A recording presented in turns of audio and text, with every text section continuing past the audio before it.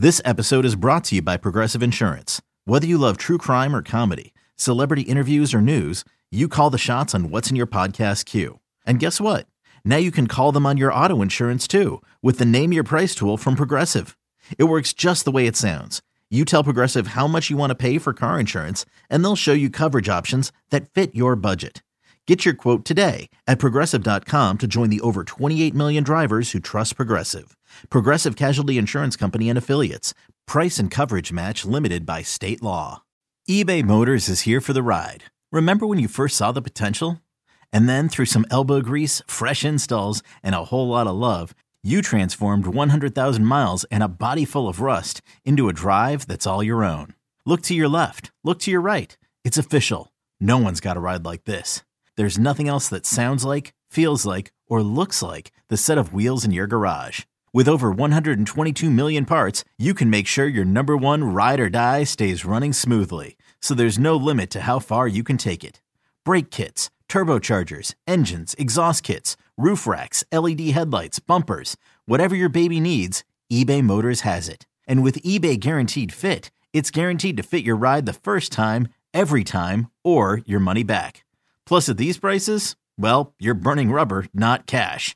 Keep your ride or die alive at ebaymotors.com. Eligible items only. Exclusions apply. Hey, Rob Bradford here. You guys know I'm always up for a good MVP story, and one of the best stories is Wasabi Technology. Wasabi is the world's hottest cloud storage company, and it's become the go-to provider for professional and collegiate sports teams, including 20 Major League Baseball teams like the Red Sox and NHL teams like the Bruins and Vancouver Canucks. Even the Liverpool Football Club is getting in on the Wasabi action. So, why is Wasabi the MVP? Well, Wasabi was purpose-built to free businesses from skyrocketing storage costs and unpredictable transaction fees that the Amazons of the world are charging. In fact, Wasabi is up to 80% less than those hyperscalers and doesn't charge a cent for businesses to access their data. From Wasabi's AI-enabled intelligent media storage, Wasabi Air, to the industry's only cloud storage service with triple protection against cyber criminals, data deletion, and ransomware, Wasabi's taken the lead in driving innovation in data storage and helping sports teams to unleash the power of their data. Wasabi, another Boston-based championship team. Yeah! Welcome to the Brett Boone Podcast. Explore the mind of MLB All-Star, Silver Slugger, and Gold Glove winner, Brett Boone, as he sits down with his friends from the world of professional sports. Now up to bat, Brett Boone. I think football is different. And talking to football players versus baseball players. Baseball players, especially when you get to the major leagues, it's kind of a hands-off approach from the coaching staff.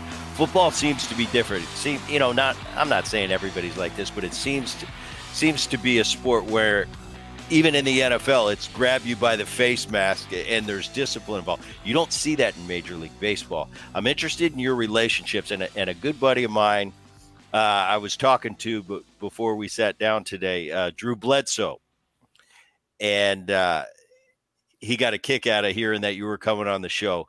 And he said, when it comes to relationships, he said, ask Dante about his relationship with Matt Light. Pretty much a love-hate relationship. I didn't love it. There were times I really liked the guy. There were times where I could kill him. But I would tell you this. You were going to get the best that guy had every day at practice. It was a pleasure to coach in a lot of ways. He was a bit, let me just tell you this. The first time I met Matt Light was when we drafted him, and he came to our facility the night we drafted him. So he was a second-round draft choice. We brought him in. We were happy to have him. And I went and took him into a meeting room, and, I was going to start telling him about our system, the things we do. And the first thing he tells me, this is amazing. He says, Coach, I got narcolepsy. I said, okay, so what the hell is narcolepsy? And you may know, but I sure didn't. He said, well, Coach, he says, I could fall asleep at any time. I could fall asleep in a classroom. Coach, I could even fall asleep in a car while I'm driving. I said, well, Matt, are you telling me that maybe you could fall asleep in my meetings? And he says, Coach, I'm just telling you, I got narcolepsy. And I said, well, Matt, I think you'd be a lot better off if you fell asleep in a car than if you did in my meeting. And that's Matt Light. He's always, this guy's got more BS than anybody alive. And also, I would tell you this, I changed the way I ran meetings because I made Matt sit right in front of me. And I swear to God, Brett, he had an innate ability to sleep sitting straight up without moving his head. I know he did because you could just see him. He was like a statue. So I changed my meeting rooms and I put myself in front so I could see their eyes and stuff. And I had a video telestrator that I was able to see both. But, that's Matt Light. You were getting the best he had every Sunday, but he wanted to have a lot more fun than I wanted to have in meetings and things like that. And he used to say all the time, why don't you tell a joke or something? And I ain't a comedian.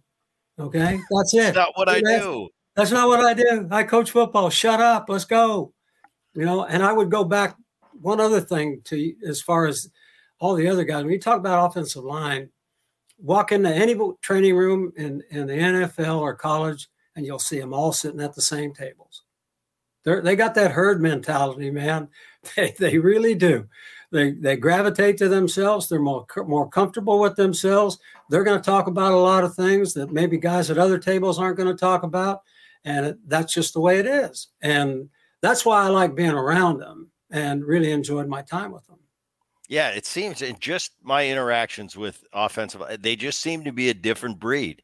The NFL, it's like us against the world, and it's just their little clique. But man, I've had Walter Jones. When I had him on the show, he was telling me about how he used to train in the off season, and he goes, "Booney, what I would do is, and this is back a few years." He said, "I would get a Suburban, and I would push it around the parking lot." And I'm going, "Are you kidding me?" He goes, "No, that's what I do." He said that was my best way of training, and kind of caught on, and then all of a sudden the media got a hold of it and became a fun thing. He goes, "But I really used to train like that." Just stories like that. Anthony Munoz, my years that I played for the Cincinnati Reds, he was coming into the locker room all the time. He was a fan, so I got to spend a little time with Anthony Munoz as a young player, and yeah, they're just different. Great and seems like humble as they get. At the same time, you want them with you in the foxhole. But interesting relationship. Let me just say one thing. You were talking about Walter Jones and pushing the Suburban, and I've always related a lineman's ability to run. I always would use this analogy, fellas. Just pretend like you were back when I was alive and cars were made of steel. And that car ran out of gas, and you had to push that car. How would you push it? Well, Coach, you get behind it and put your hands on the hood or maybe on the bumper, and drop your butt down and bend your knees and push it with your arms and push it up. Support it yourself with your hands on the bumper and move it with your lower body. And I would always tell them, fellas, that's how you block. You control them with your upper body and you move them with your lower body. And so I'm glad to hear you say that about Walter, because that's how we have, used as an analogy. Your car's run out of gas and you got to move it. And this is how you move it. Just the same as blocking. Yeah. Another day is here and you're ready for it. What to wear? Check. Breakfast, lunch, and dinner? Check. Planning for what's next and how to save for it? That's where Bank of America can help. For your financial to-dos, Bank of America has experts ready to help get you closer to your goals. Get started at one of our local financial centers or 24/7 in our mobile banking app. Find a location near you at bankofamerica.com/talktous. What would you like the power to do? Mobile banking requires downloading the app and is only available for select devices. Message and data rates may apply. Bank of America N.A., member FDIC. When I called Drew last night, and you know Drew well, probably better than I do, but I talked to him and I said, I wanted to talk about Dante. And the first thing he said, I said, "Hey, Drew," I hadn't talked to him in a bit. And I said, what are you up to? I'm having a couple glasses of wine. And Drew can be very, he's got that wry sense of humor. And I said, "What comes to mind when I mentioned Dante Scarnecchia?" And he said, and I never know if he's being serious or not. And he said, "Brett," he's one of the greatest coaches in the history of the NFL. And I said, now that's how you feel. And he said, that's how I feel.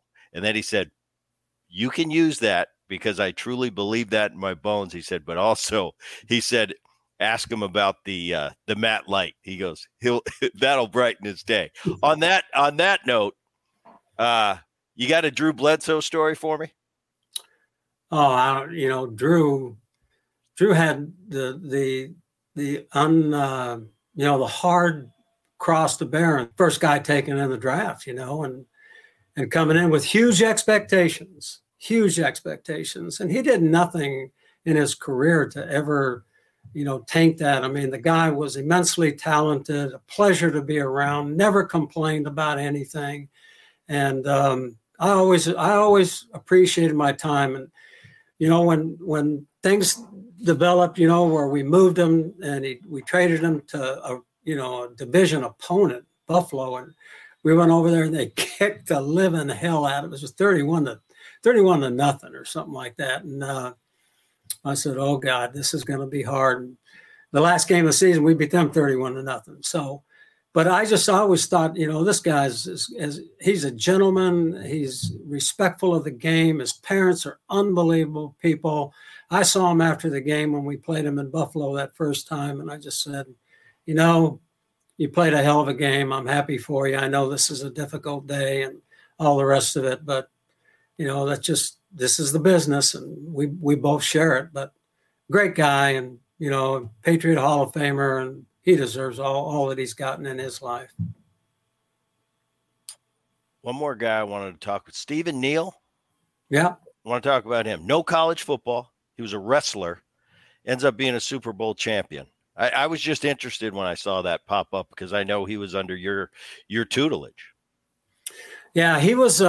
This was a great story. We were in a staff meeting. We were just starting training camp, and Bill walks in. And he said, "Hey, look, we got this guy. He's coming in this afternoon. We're gonna, he's a NCAA, two-time NCAA wrestling champion, world champion wrestler. He just lost 3-2.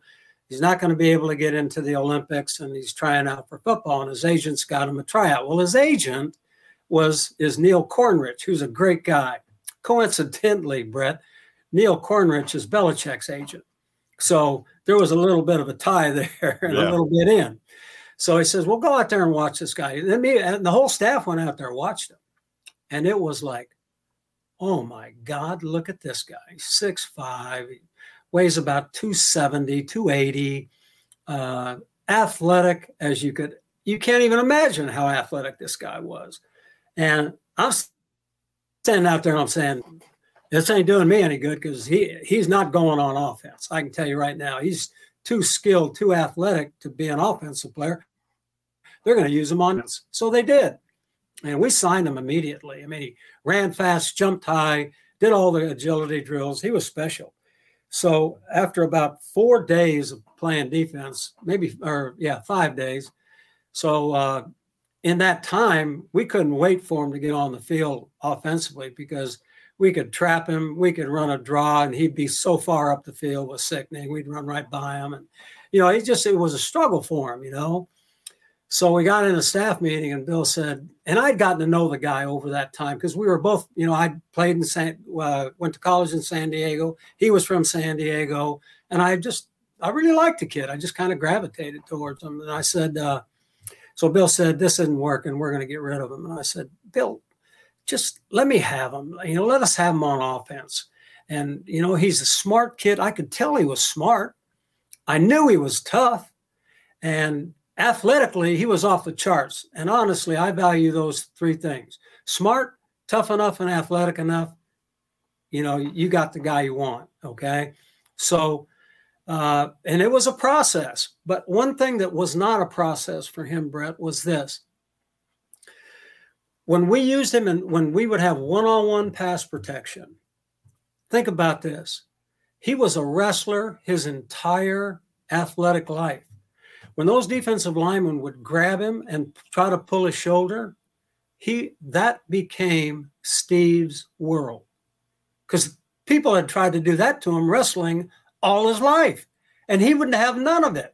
They couldn't grab him. They couldn't pull him. They couldn't push him back. He just naturally, he was the most natural pass blocker you could ever see.